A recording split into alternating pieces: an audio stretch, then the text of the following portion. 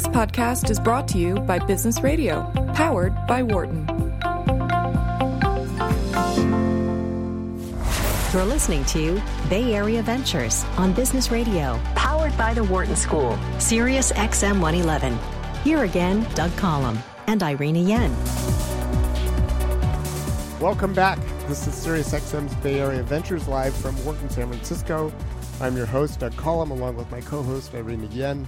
If you're just now joining us, we've ended up talking with with Rich Grant, who did, it's kind of a venture capital firm of venture capital firms. Mm-hmm. And we're excited to have our next guest. Absolutely.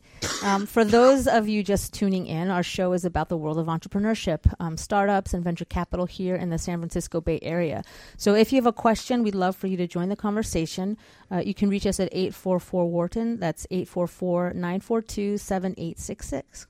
So we are being joined now by Chris Slow, who's the Chief Technology Officer and founding engineer of Reddit, which everybody knows about. To provide just a little background before I turn it over to Chris, Chris became Reddit's first employee back in 2005 as its founding engineer. And after 5 years at Reddit, he went off and worked with another startup company, Hipmunk, which was an online travel planning startup, as chief scientist. And now he's back at Reddit and has just transitioned to the CTO title after a year as a director of engineering. So, Chris, welcome to the program. Thanks for having me. So, as I mentioned just during the break, maybe you can level set with us and tell us, what is Reddit? I think everybody's heard about Reddit, but don't know the details. At least that's true for me. So maybe you can start with, what is Reddit? So Reddit at its core is a place dedicated to letting users create and grow communities that are centered on discussion topics that they care about. And so one of the core dynamics of Reddit is the notion of everything has a voting arrow attached to it. Voting arrow? A voting arrow, yeah. Okay. So users can up and down vote content based on whether they like it or not. And then we have an algorithm behind the scenes that will basically help sort the most interesting content to our front page. And in the meantime, basically the community aspect of it allows a subset of our users to basically curate communities around topical areas and keep the conversations kind of focused. So give an example, just how that it runs the gambit. So it goes all the way from sites that are talking entirely about politics to news to pictures of cats. We have a lot of those. Mm-hmm. To pictures of dogs. And really, any topical areas. There's a very engaged science community. There's an entire community called Change My View, which is about having debates, like full-blown, here, I state the following assertion, prove me wrong, or basically tell me why I'm wrong. And so the main dynamic that we push for is really the conversation, the discussion side. So if I'm a dog lover and I post an article on Reddit about dogs, then all the other users who are focused on dogs will vote on my article as being a good article or a crappy article. Yeah. And then that article will move up or down in the listing of articles on dogs. Yep. And so what we do is we let users basically subscribe to the content that they're interested in. And so your front page is kind of your own personalized, curated front page based on what you like. And so we also let people basically discuss that article. And so oftentimes you'll see in discussion threads that the actual first comment is dismantling of the article with citations. Crappy article. Yeah. Okay. Yeah, or okay. a joke. It depends really on the type of community. Content. Okay. And so, again, just to kind of to probe, so for people who are commenting, are they known? Are the identity of the commenters? So how do you deal with that? The entire site is based on pseudonymity. So you log in with just a username and a password and an optional email address, and that's kind of your persona on the site. So we actually put emphasis on the kind of it's almost the kind of old style forum mentality of everyone has a username, and you can be basically as true to that username as you want to be. So there's we have accounts that are entirely running jokes. Like we used to have one that was Captain Obvious, one of my favorite ones, who would just come into the middle of a conversation and say the most obvious statement. Captain Yeah, I was like, that's a picture of a dog. Yeah. Right. But we also have, we have users that generate poems based on content, like Impromptu. We also have, the emphasis, though, is on the content. So really the name that you use is almost the placeholder, and the ideas are what matter.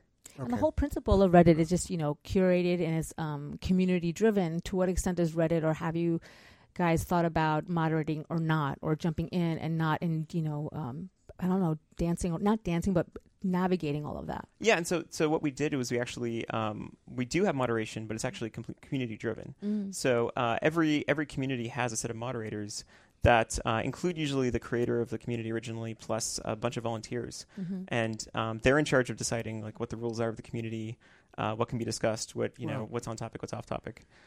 So to step back from 100 feet to 100,000 feet, how big is Reddit? Can you give people who are listening a sense for how popular the site is? We have 350 million monthly active users. Say again? 350 million monthly active users. Whoa. Big number. We're currently the number 6 site worldwide on Alexa, which is a site for ranking of traffic. By user traffic? By whatever their mysterious ranking algorithm is. But number 6? Number 6 in the world. Worldwide, yeah. We do. So this isn't. So if I'm dialing in, if I'm linking into Reddit and I start looking up, I'm going to find a ton of user content, a ton of comments, a lot of dynamic activity on the site. Yeah. No, we have colorful activity. Colorful activity. Interesting and colorful. I think we have 350,000 submissions per day, and another 3.5 million comments per day. So it's a pretty sizable amount of content. And what is the I'll come to that because I want to come back to Reddit. I want to talk about you for a few minutes, which is we go back, I think, to the year 2005, which is when Reddit first took form. So maybe you can. So start us out there. How did that happen, and how did you jump into this? What's your background? So my background is actually I have a PhD in experimental physics from Harvard. Well, that's relevant. Yeah, it's totally relevant. So I learned. The advantage is I learned how to think critically and to weld, and I use the former all the time. And I think that so. It all got started actually a little bit before Reddit. So in 2004, I was kind of midway through my PhD program. Back in the East Coast. This is at Harvard. Okay. A small liberal arts school in Cambridge, Mass. Heard of it. And there I was doing experimental physics, and by about my 4th year in, I was kind of getting a little bit of kind of mid grad school burnout. That kind of need a little bit of a side project or something, like get out a little bit more. Yeah. And so I had a friend just out of the blue. In modern parlance, we'd say, pitch me on a startup. I think at the time it was like he had a crazy idea that he wanted to work on. Like a classmate? It was actually he was an undergrad at the time, but it was a friend from, he'd worked in my lab for a while. He was a friend of mine outside. This guy, Zach Stone. And he had this idea about what ended up turning into an idea for a company around desktop search. So we had this problem. We were a couple of academes. We had a giant pile of PDFs on our hard disks at that point. Back when they still were hard disks, right. And we had to actually try to find a random article was difficult. Google was doing some of the work for finding things, but it wasn't doing a very good job at rediscovery or finding content in your own machine. And so we're like, maybe we can solve this. Not knowing anything about we were both physicists, so we knew nothing about CS. Or we knew nothing more about CS than what we were doing as part of our degrees, which is a lot of time on computers. Right. And so that ended up turning into a startup. We ended up getting into Harvard had kicked off this kind of cross-functional entrepreneurial program. Did you finish your PhD? I did finish my PhD. Yeah, that was a couple years later. We'd like to note for the record. Yeah, note for the record. I am actually Dr. Slow. Dr. Slow. Yeah. But in the meantime, we'd applied for this entrepreneurial contest, and we ended up winning the prize there for our idea. Unwittingly, yes, through nothing but machination and smoke. And then subsequently applied to the first Y Combinator batch. So in the meantime, Paul Graham had gone and given a talk at Harvard. Paul Graham, the co-founder at Y Combinator. Right. Which was pretty much unknown at the time. Right, it was early. This is like 2004, early 2005, and he basically came to Harvard and gave a talk that was, I think, sponsored by the Computer Science Society, or whatever the equivalent was there. I can't remember the name. And there was a room of maybe 30 people listening to this talk about, and the name of the talk was "How to Start a Startup and Why and How." And he ended up publishing it online in his blog. And the net result of that talk was Y Combinator. Like, basically, he gave the talk, and he talked to all these intrepid young undergrads who had like random ideas, and it kind of emboldened him to think, well, maybe I'll just put my money where my mouth is and start Y Combinator. And maybe even if I'm just a PhD student, I can still do this. Right. Yeah, and so in our case, my spare time, right? We applied to be in the first class, like, and this was also before Y Combinator didn't really exist. It was like he had a call for resumes and for like pitches. And somehow we got into the first batch of 10. But long story short, my startup did not work out. But in that very same batch that summer were Steve Huffman and Alexis Ohanian, who were the co-founders at Reddit. And at the end of the summer, I had 2 free bedrooms in my apartment, and they needed a place to stay. So I was like, hey, why don't you come on over? It's a well-known way to find co-founders. Right. Hey, it worked out. Yeah. And so I think it was kind of it was maybe 3 months between being roommates and then being asked to come on as an employee. So Reddit had its beginnings back in the East Coast. Yeah, Reddit was actually founded in Cambridge, Mass. Actually, they were living originally in Somerville over by Tufts. Tufts, yeah. Or she might have been Medford at that point, yeah. So go forward. So that was in 2005. Yeah. You've got 2 guys who stayed in your 2 bedrooms and formed a new company. Now you're roommates and co-founders? And co-founders. And so 2006 was just a very, personally for me, it was a very full year. It was, Reddit was kind of ramping up over that year. And you were done with school at that point? No, I was still in grad school. So I was the night shift. I was getting up in the morning at 7 to try to get in some exercise before going to lab, and then I'd work in lab until about 6 or 7 at night. Wow. The physics lab. Yeah. Come Welding, home. right. Lots of machining. Lots of time in the machine shop. Come home, eat dinner, and then start the night shift, which ran until about 1 or 2 in the morning. Wow. Yikes.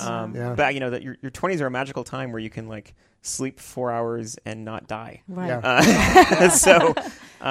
And the miracle of this whole thing is that's also the year I met my wife. So I don't know how I was apparently on my game. That was a lot. Multitasking. Yeah.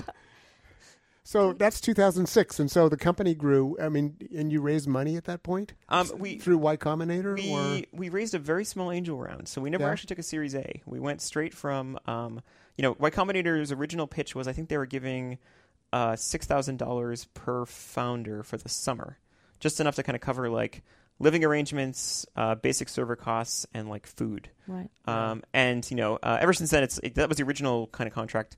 And I think come that fall, I think we raised a small amount of like additional seed money. Just a pittance by today's standards, enough to just kind of keep the lights running. I mean, like, we were living cheaply. It was one of those like living off a pizza kind of things. Yeah, ramen noodles and so you're still in Boston at this time, but YC was out here. How did that work? I think that. I can't remember if it was that first fall or the next fall where they started doing this kind of bi-coastal thing. So they had an office out in Mountain View, and they were doing basically summers in Cambridge and then winters in Mountain View. Got it. Okay. Yeah. And then finally decided to just kind of go full bore out here. Mm-hmm. So you moved in 2006? We moved at the end of 2006. So at the end of 2006, we got acquired by Condé Nast. Right. And it was the company was around for less than 18 months at that point. So that's the part I didn't understand very well, because this sounded like a very early stage company. You've raised a very modest amount of seed capital, and within a year and a half, the company's acquired. I mean, what was the promise that Condé Nast saw in Reddit? Right. What was the size of the community? Were you like taking off like a rocket ship at that point? It was hockey stick growth. Like it was harrowing amounts of growth. I think we basically learned how to scale a website live while we were running it. You could actually tell the difference week over week of traffic. Were you surprised? Surprised, and also didn't really know anything else, right? This is like just arrogant, thinking of course it's going to be like this. Well, it's funny because like actually this is one of the side effects of like our next endeavor, which was into travel, right. Where it's like fast forward 5 years, 2010. I don't want to jump ahead too far, but Steve likes to tell a story of how like we set up this travel startup mostly because we wanted to change the scenery and like try something new and have something that actually had like a monetization scheme built in, and But we never really had to deal with this like whole user acquisition problem. So it was always like, oh no, you just turn a site on and they just come. People Whatever, just come. it Yeah, happens. I don't know why everyone whines about it so much. Like, So come back to Reddit after 18 months. So it was a rocket ship user experience. we were doubling every 3 months. What was the financial model? Subscription? We didn't Or have advertising. one. Advertising in broad strokes. I think we were thinking display ads, with the idea being that if the growth was really continuing in that direction, then we didn't need much of a. All we needed was if we could fill the ads we had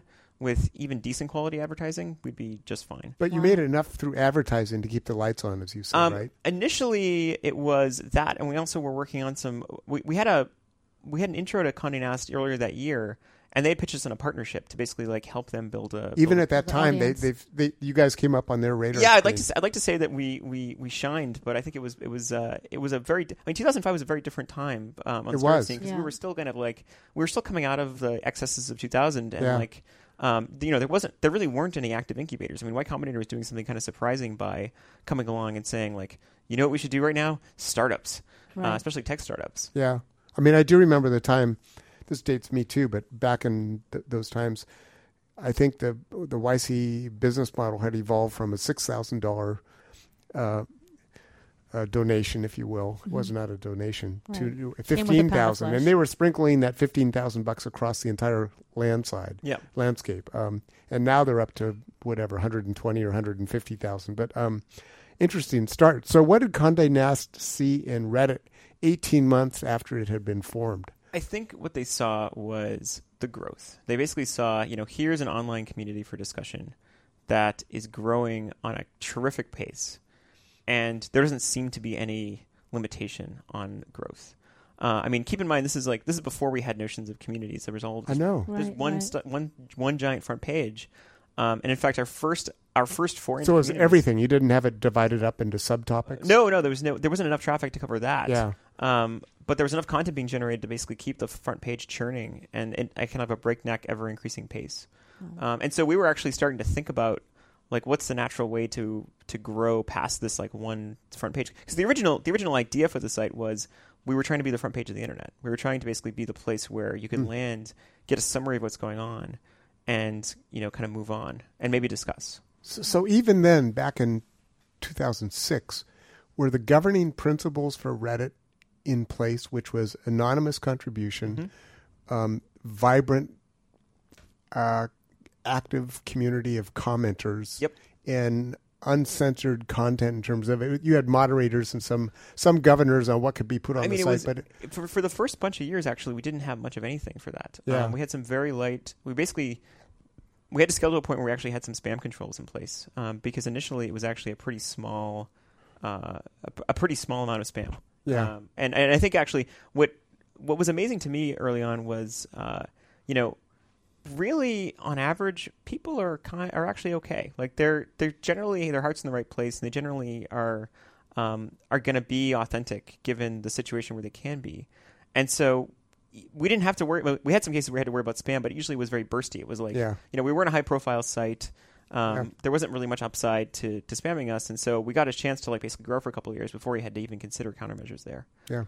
For those of you just tuning in, our show is about the world of entrepreneurship, startups, and ventures. And today we are speaking with Chris Slow about Reddit and its growth for this hour. We were just talking about the Condé Nast acquisition. So you hit their radar screen, they acquire you, and you guys all stayed on as part of that, transaction. How did the company change, or how was it integrated into Condé Nast? We were given a lot of autonomy, which was actually really nice. And so what ended up happening was, at the time, we had this great head of M&A they had, this guy Kurosh Karamkhani, who ended up being our boss for the first bunch of years.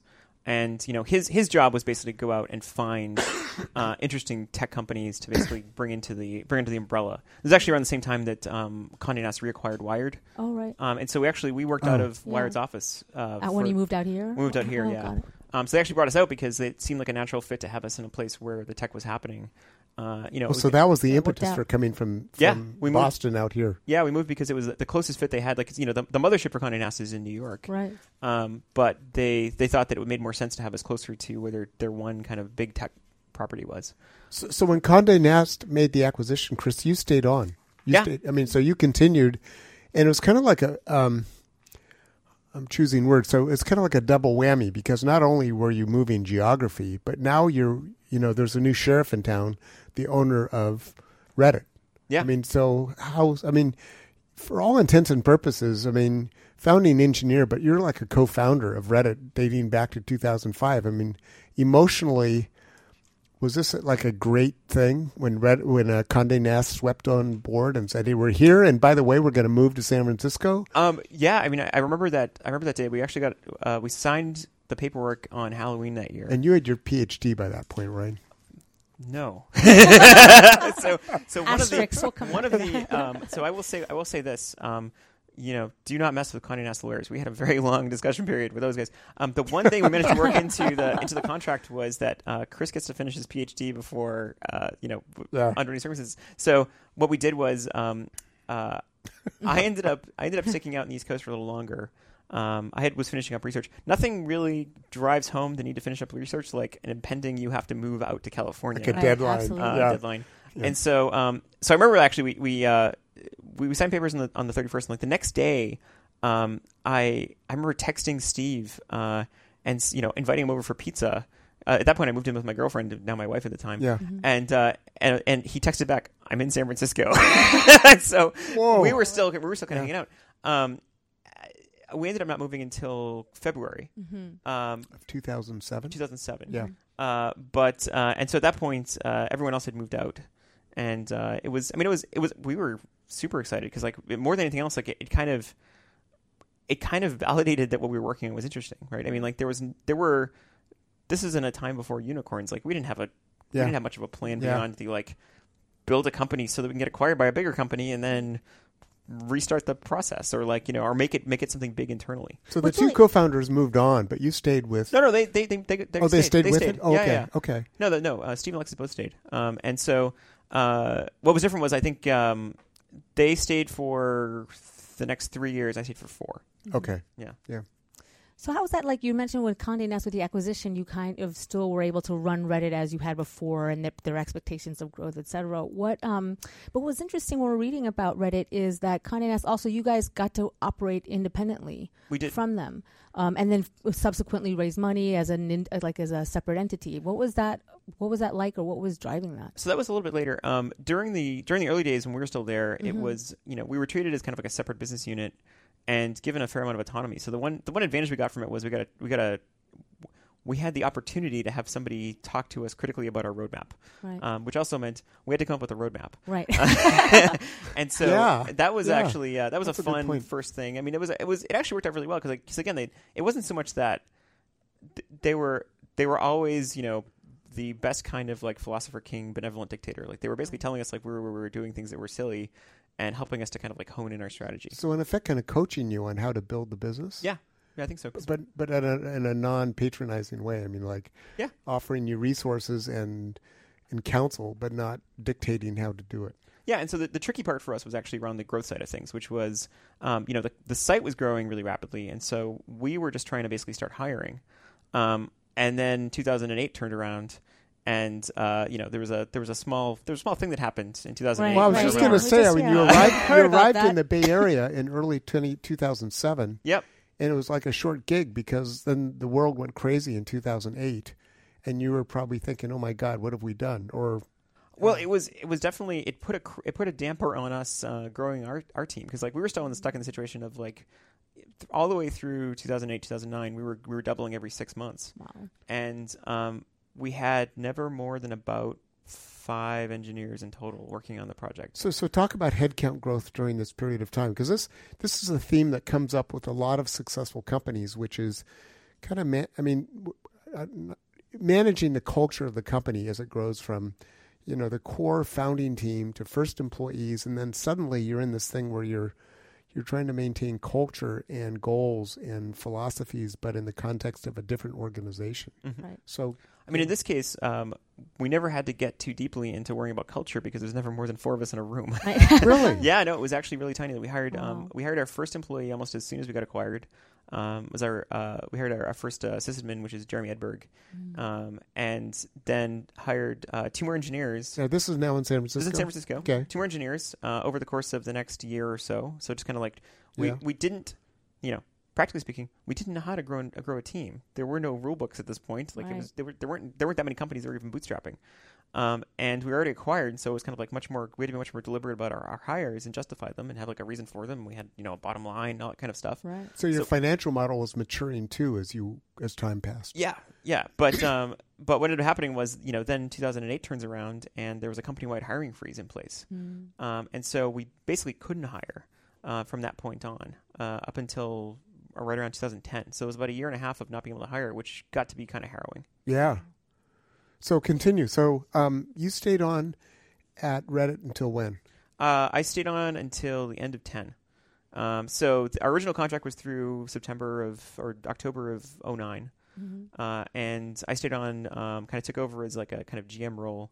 Though I think the title was like lead architect. There wasn't enough people to have a GM. Right. How many people were there? Do you remember? Like I said, engineering was 4, and in terms of other, we had maybe 1 salesperson dedicated to us. We had a community manager. 8 maybe in total. Yeah. Wow. Okay. Pretty small. That's amazing for the kind of growth that it was enjoying at the time. Yeah, we Explosive. broke 1 billion That's page amazing. views that in October of 10.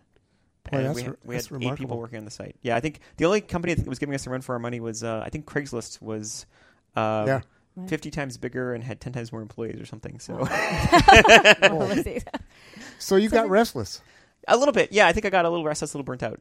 Yeah. Needed something new, and then I think at the same time, what didn't help was Steve was pitching me on his new startup idea. Right. And the siren call. like, of the new yeah, startup. it was because there's nothing more attractive than like a totally greenfield problem. Right.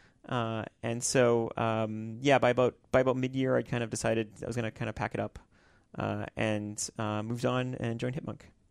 And that lasted, so that was an interlude, if you will, that lasted a few years. 5 years actually. Okay. It was almost as long as I think I was. I think it was at Hipmunk for as long as I was originally at Reddit, doing working on travel. So then, if we fast forward 5 years, and Reddit swims back into view for you. Yeah, and in that case, it was kind of early in 15. I was hanging out with Alexis, and he's a very good longtime friend of mine. He's like my goddaughter to my godfather to my daughter. Yeah. And we're kind of hanging out, and he suggested like, well, how about coming back and like doing some consulting or something? Just just a little side stuff. Right. And the thing about Reddit, of course, is that it's something that I guess I have a lot of opinions on. There's still a lot of built-in reflexes. I mean, you never lost sight of it. It was always there and always. It's always there. It was always Yeah. kind of like a like a baby. Right. Yeah. It was our baby, and then we kind of like let it go. Leaving it was actually very difficult. I had to basically make it so that I set my computer up so that I couldn't check Reddit for about 3 months. Wow. Just to kind of like get myself some So headspace. wow. Because it's very hard not to wean yourself from Right. it. In fact, it was wean. It was like cold turkey, like Yeah. stop. Just to kind of like clear things out, and so I think from so that was February. I think by about June or July, I decided like, okay, yeah, I'll come on. And Alexis went back also at the time. Alexis had come back the year before to kind of do some like high level work. I think he was working on the board at that point. And was that because Condé Nast at the time was saying, "Hey, would you guys consider coming back? We want to grow this way." This is after spinning it back out. Got it. So I think the spin out happened around 12, if I remember right. So before we go to break, can you talk about that? I mean, I'm just curious, and it is relevant to the story that kind of takes place at the second half of your career now with Reddit, which is what was the impetus for Condé Nast to a spin out? Is that what it was? They divested a big portion. Yeah, of their shares? it was turned back into. So we're sort of turned back into a privately held company. And we still have we have a great board, including Steve Newhouse and Bob Sauerberg from Condé Nast. So still involved, and like still very much giving great advice and like helping us to grow the business. And so I think the idea was that originally it was there was I think Reddit was, this is during the interregnum, so this is all kind of like secondhand. spun out to be more of a division of the parent company, which is Advanced Mags, which is the kind of umbrella company, and then spun out separately just to kind of give it an opportunity to go through the things that a tech company needs, which is kind of like the venture period is really valuable for that kind of initial growth, and so being a fully blown business that has a bottom line, but not being able to take advantage of things like venture debt seemed like it was an overall detriment. Got it. So we're going to take a short break here. Our guest this hour is Chris Slow. I'm Doug Collum. I'm here with Irina Yen. Chris is Reddit's founding engineer and currently the CTO of Reddit. And so you're listening to Bay Area Ventures. This is Sirius XM's channel 111. We'll be right back because I do want to talk about this next phase of Reddit and your history there as the CTO of the company. Stay with us.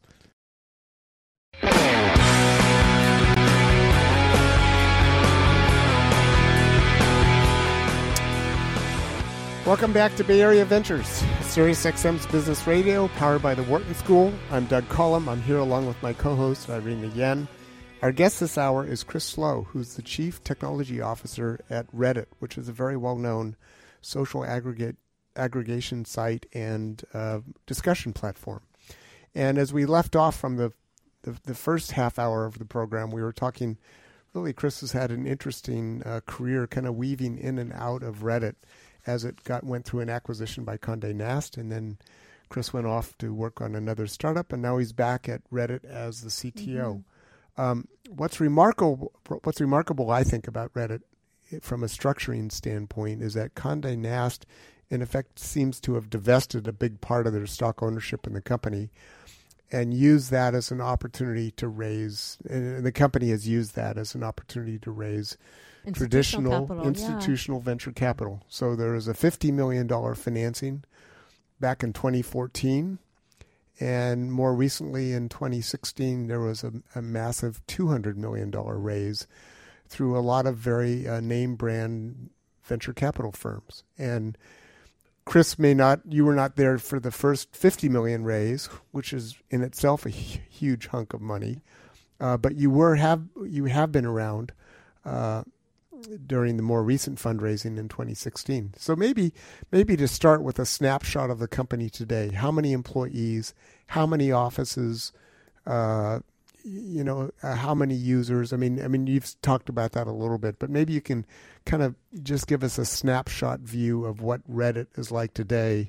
Right. It's only 12 years after it was founded. This will be the 13th anniversary this year. Yeah. Wow. Right now we're doing, like I said before, it's like 350 million monthly active users. The company right now, we are at, as of today, 297 employees. Wow. We have 3 offices. Our main one is here in San Francisco. That includes engineering and pretty much everything else. Where is Reddit here in San Francisco? We are in the Tenderloin. Okay. And we have 2 sales offices, one down in Santa Monica and the other one over in New York. Oh, okay. And we have a couple of remote employees here and there. Yeah.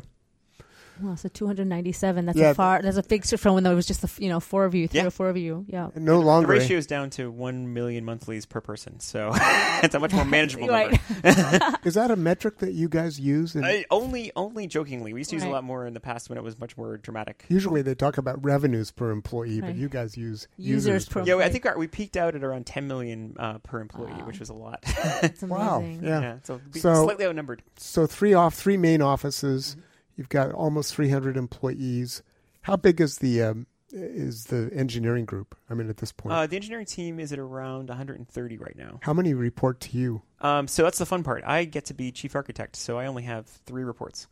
The split we have is we have a VP of engineering who has the entire org chart underneath him, and so that makes me good cop. Got it. Yeah. And so when you have 3 people, so help me to understand. I'm not a technology guy. So kind of the split that ends up happening in technology is like later in your career you can either go kind of management track or you can go kind of usually they're called IC, individual contributor. That typically turns into much more of a role around like engineering vision and architecture and kind of like large scale design.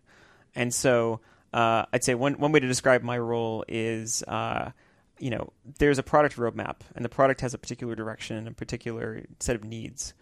And then there's the other half of the work that is basically goes into like making sure that you have like good support structures, make sure that you have a good foundation, make sure that you have like good code quality, technical debt, maintaining that.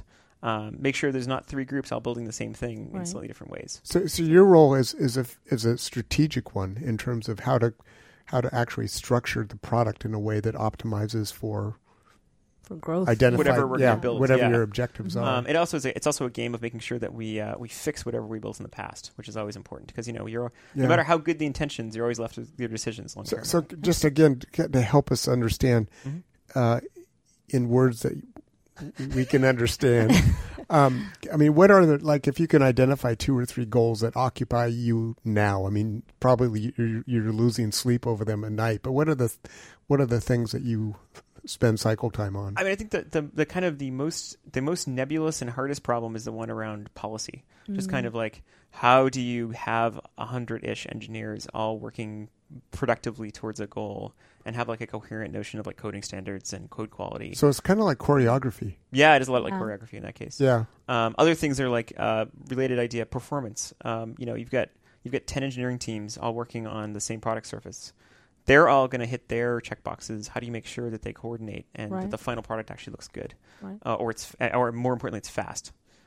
Because I think Reddit is a good demonstration that historically we have not always had the most attractive aesthetic, but we've always been fast, and so I think you get a sort of users will be forgiving if they get the content quickly. Right. They'll accept the redesign as long as the functionality remains the same. As long as we're just as fast as we were before, they'll be happy with it. Yeah. So you must lose sleep at night. Oh, constantly. Yeah. No, it's also basic things like making sure the site is up. That's no longer as important as it used to be because it actually does stay up most of the time. Especially with an average of 1 million users per employee, and then some users are louder than others, if you will. not to mention most of one of the functionalities of Reddit is a platform for criticizing Reddit. So if we do something that users don't like, you hear about it. They've got their own megaphone to use. There's a subreddit all about that topic. It's probably multiple subreddits. For the $250 million that you raised recently, how are you thinking about deploying that, or what's the company thinking? What's that earmarked towards? So it's mostly to right now kind of the direction of the company has been to spend the last couple of years building a lot of foundational stuff, like building out the team, building out the company, and to spend the next few years kind of building out product verticals and actually making the site look nice, actually doubling down on initiatives we've been planning for a very long time. And so, we're thinking of this as being kind of like a good war chest, honestly, to be able to grow the company and continue to grow for a while. So when you came on board in 2015 as an advisor first, and then you basically jumped in full time in 2016? Initially, I was coming on as kind of doing some light actual on the ground engineering and mostly just kind of like advising based on problems that they're having. And so when you came on board in 2016, you were there in time for this massive financing. I guess that puts you, if you're raising $200 million without knowing... Well, that was in 2017. That was the end of last year, actually. Oh, it was? Yeah, okay. Yeah. So now you've got a massive amount of cash. You probably have a pre-money valuation that also probably keeps you awake at night. $1.6 billion. Yeah. So you've graduated. No, $1.6 billion. Right? So you've graduated. 1.65 actually. A little bit helps. Right. So it keeps on going. You've graduated to the rank of unicorn. Right. And but from your standpoint, I mean, your headcount growth continues to grow. You have a very fundamental and strategic role in the company. I mean, I'm curious from your perspective, which is unique because it's technology focused. I wonder how has the company changed as a result of, I mean, you've got outside investors. They're looking steely-eyed at the management team. You've got a revenue model. You're accountable for, financial performance and blah, blah, blah. I mean, so from your perspective, Chris, as you sit here and look back and reflect philosophically on the nature of being a high-powered venture-backed company, what's changed? Well, I think, one of the main things that changed was the original founders and people like me coming back. I mean, the tricky part with Reddit is that it had a kind of a large number of years in kind of almost like in a holding pattern, where the site was continuing to grow, but the product didn't really change because there weren't enough people to actually change it. And so, one of the kind of nice things about coming back as the original founding team is you get a certain amount of breadth in your ability to make changes and kind of hopefully make improvements. On the other hand, just as a counterpoint, I mean, you're trying to transition back into a company where I'm sure there must have been some resistance from the then employees of the company. I mean, it's tricky because when you have such a long time without being able to build a product, and also when you're kind of basically heavily understaffed, the result is you get into a very protective mode on the way that the product is treated, right? Yeah. The first important thing is to be up, right? It doesn't matter what you build if you're down all the time. And that, of course, means one way to be up is don't change anything, just keep it all standard. Yeah. But like fortunately, I mean, we have a great team. We have a bunch of really smart people, and like I think once you kind of get out of that mode of like, no, we can't change anything because we'll go down. It's like no, don't worry about it. There's now an entire team in charge of that, right? Like, because I mean, when I came back when I started coming back in 2015, I think we had 60 employees, 65. When I started full time in January of 2016, we were closer to 80 or 90, and now we're up to 300. So we've been on a pretty good doubling kick. So if anything has changed, it's been the fact that we actually have a bunch of people who are working full time on Reddit. So coming back to my question with the infusion of cash and the advent of steely-eyed investors. Our investors are actually really nice. Like, I have to say, like we've gotten really great. Maybe we are lucky in that we have really great investors. No, I think I think in part because there has been so much work into just making the kind of core bits of business, like the other half of the business, like we've never had to worry about traffic, and we've never had to worry about technology. Like we've always kind of solved those problems, but the kind of building the company, building the business side was something we didn't have to confront in the first pass because, well, at first it was a 4-person startup, and then it turned into a 4-person startup that was owned by a larger company that already had those policies in place. Right. So if anything, that was, I think, really one of the best parts of the kind of interregnum at Hipmunk.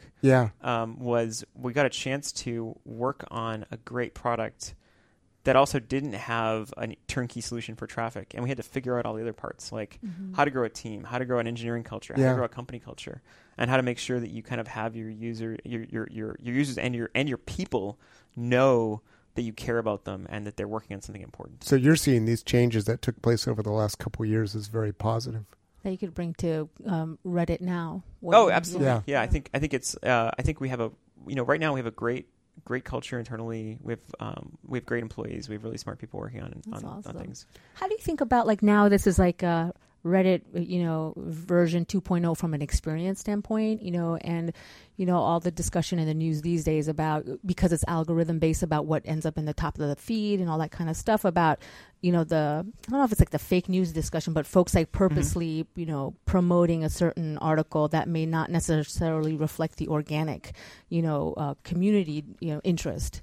I mean, how do you guys think about that as this discussion kind of rages on or becomes crescendo? I think for us, we have a couple of advantages which have been really great, which is, to start with, I can't say nice enough things about our moderators. So our moderators are basically this volunteer army of people who care passionately about the topics that they moderate and the communities they moderate.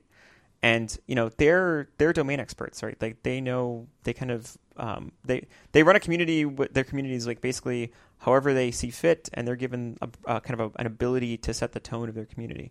So you have extreme cases of like, there's an entire community called Ask Historians that it is very heavily moderated because the whole point is somebody comes in with a really hard history question. You don't want the first answer to be a joke. Right, right. It should be something that's actually topical and descriptive and has citations and like is actually like a good scholar piece. Constructive. Right. Yeah.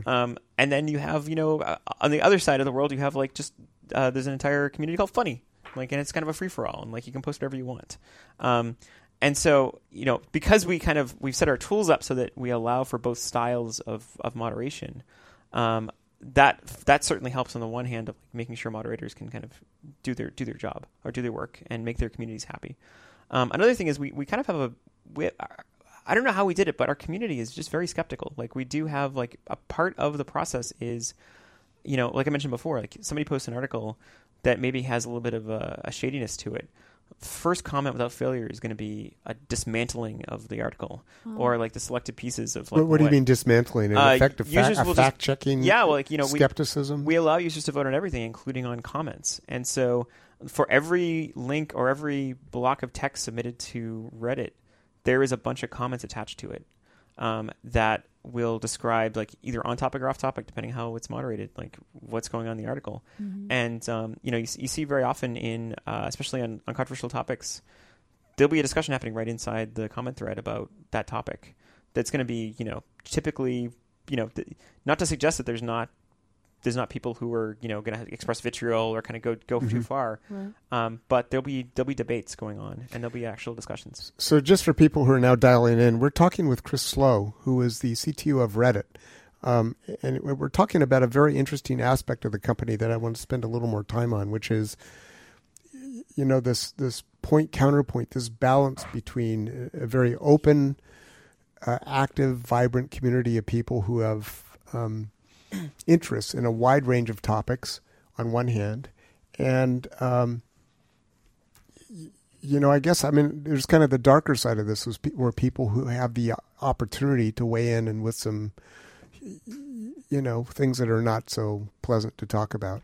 And what I'm hearing you say, Chris, is that in fact there are moderators, and they in fact they exercise a moderating influence. They are effective at setting the tone for those. kind of keeping the discussion within the bounds of good taste. I'm not choosing the right words. No, it's a fair assessment. In fact, and like anything else involving people, like there are good points and bad points, and like there are cases where moderators don't do their job, or there are situations that get out of hand, and so the kind of backstop for all of this is we have an internal trust and safety and community team who are in charge of making sure that if things get pushed into harassment or if things get pushed into all those other unpleasant places that happen online, right. We have some people on staff to actually help manage it. And they'll step in. How often does that happen where the company has to intervene? Hopefully as seldom as possible. I think of it as almost like it. When we have to get involved, it almost feels like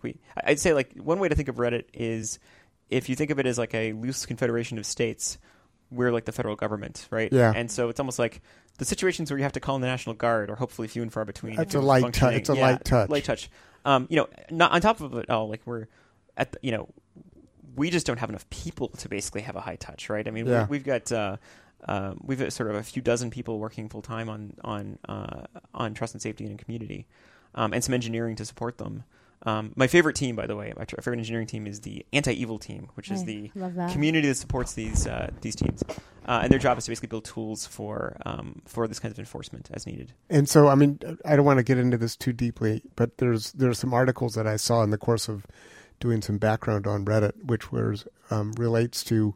It's almost, again, I don't know the vocabulary. It's almost like there's an assault by a particular sub-community on anyone who has an issue with what they're talking about, and it's almost like a denial of service, where there's so many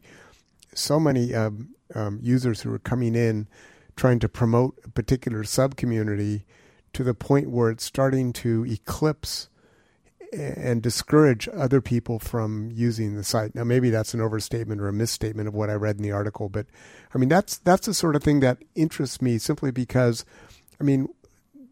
the original principles that brought Reddit to the table are good principles, and yet it seems like you've got constituencies out there who are trying to subvert that. Well, I think, the other advantage we have is that we've been around for a while. So, we've got 12 years of history and 12 years of countermeasures for exactly the kind of thing that you talked about. Mm-hmm. So I wouldn't pretend that, we usually call it brigading in that case. When you have what? Brigading. Okay. Usually vote brigading. I'm not going to pretend that, like denial of service attacks, they do happen. But, the tricky part for us with any kind of countermeasure we build is we have to make sure that we can act effectively and not necessarily tip our hand on how it's working, right. Which means we can't necessarily declare victories on things that weren't seen. So, it's that kind of, yes, every once in a while something slips by, but for everyone that slipped by, hopefully there's a whole set of countermeasures that we're working on that have caught the other end. Right. That keep it on an even keel. Yeah. And so, we've got very our kind of like how our voting actually works and how votes count and how votes are tallied up are all kind of secret sauce, and they've been kind of evolving over the last decade to basically take into account like how users will abuse it. Wow. So here we are in 2018. Where do you? I'm going to ask a personal question. So if we use I'm 5... still waiting for my jetpack, by the way. Yeah. I was promised one, I believe, by now. I don't recall making that Hoverboard. promise. Hoverboard for sure. Definitely hoverboard. I saw that in Back to the Future too. Okay. That was In 5 years' time, if Yeah. we pick that as an arbitrary measure, I mean, do you see yourself at Reddit? I think if I'm not there, I'll be probably on my way back. Given Okay. previous history. Fair point. It's like a magnet, you know. They're just Yeah, like it's sort of traveling. hard to. Apparently, it's very hard to leave. And where do you see Reddit in 5 years' time? I mean, is it Oh man. do you have long-term goals for where you see the company? I mean, If you'd imagine it, what would it look like? Yeah. so far there just doesn't seem to be a stop to Reddit. I think we've continued to kind of make sure that it grows and that it has outlets for users to. One of our goals actually originally, before we even launched communities, was this notion that Reddit should always feel small, right? It should always feel like you're having a discussion with your friends, or like just kind of like having a discussion at a bar, or kind of like those very kind of casual conversations. And so the trick is basically to make sure that we can continue that process and make sure that we can connect people and make them feel like they're part of a community, along with the other several 100 million people that are in the same community. Because the two sides are both terrible. Like, you don't want to have. Nobody likes, there's nothing worse than a party where one person shows up. Right. And also, like, trying to have a conversation in a stadium, like, is very difficult. Yeah. And so really, our target is to make sure that we can use technology to enable these kinds of very authentic conversations, regardless of how big we get. Right. So, I mean, like 5 years from now, I'd love to continue to get bigger and, like, start breaking 1 billion monthlies. Yeah. And I think that, given our plans, we can actually do that. I mean, it's an amazing company, and especially now that you've raised as much money as you have. I mean, I don't want to get into a discussion about exits and where the company is going to go, but it sounds like there are a lot of things going for it. So we've got about a minute left. I'm wondering, I'm coming back to you as an entrepreneur, because we have a lot of people who listen to the program. I mean, if you're going to reflect on your experience with a company like Reddit, I mean, how do you think about it? Oh, I mean, I think the one thing I always come back to is, I think it was, I'm pretty sure it was John Lennon, or he either said it or stole it. Life is what happens when you're making plans. I mean, like, here I am, this like former PhD candidate for physics, who now is working at a tech company that does basically weaponize pictures of cats. Right. Wouldn't have picked that if you'd asked me 10 years ago. What do you think about your move? I mean, again, we've got about 30 seconds, but what do you think about your move from the East Coast to the West Coast? I assume this is home now. This is home now. I have two kids now who are California natives. I think actually there's a very similar kind of vibe, especially coming from Boston, where there's like a very, Boston was the kind of old tech belt, Right. the old 128. But I think it's a very similar kind of like, out on the East Coast, you've got a lot of universities. Out here, you have tech, and I think they're trying to solve a similar kind of problem. So good move. I think it was a very good move, yeah. And this, I mean, for all intents and purposes, this feels like home now. Yeah, it does. That's great. So, unfortunately, we are out of time. I mean, that's the risk with Right. these programs. The hour flashes So by interesting. and we're done. There's so much more we could ask. So, thank you. It's been a great discussion. We've enjoyed it. Thanks for having me. And you can keep up with Chris on Twitter at Kaiser Sosa, yeah. as an old usual suspects. Yeah. KEYSERSOSA. Yep. Kaiser I have the Sosa. same username on Reddit.